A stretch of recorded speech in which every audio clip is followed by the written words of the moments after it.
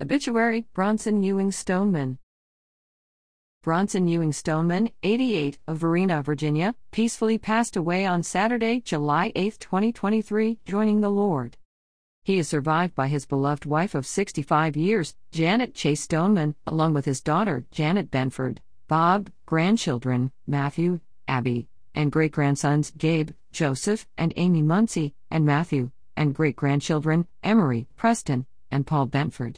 Also surviving him are his son, Bronson Jr. Butch, Pam, grandchildren, Casey, Donald, Becky, Rob, and great-granddaughters, Ellie, Abby, Zach, son, Brian, Beth, and granddaughter, Katie.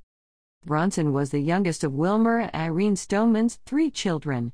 He is survived by his sister, Irene Ellis, and numerous nieces and nephews. Bronson attended Virginia Tech and served in the United States Navy. He had a deep love for hunting, fishing, and the outdoors. A private burial service will be held at Verena Episcopal Church, followed by a celebration of life at Laurel Hill Church on Saturday, July 15th.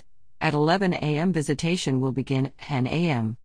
Donations to Laurel Hill Church are appreciated in lieu of flowers.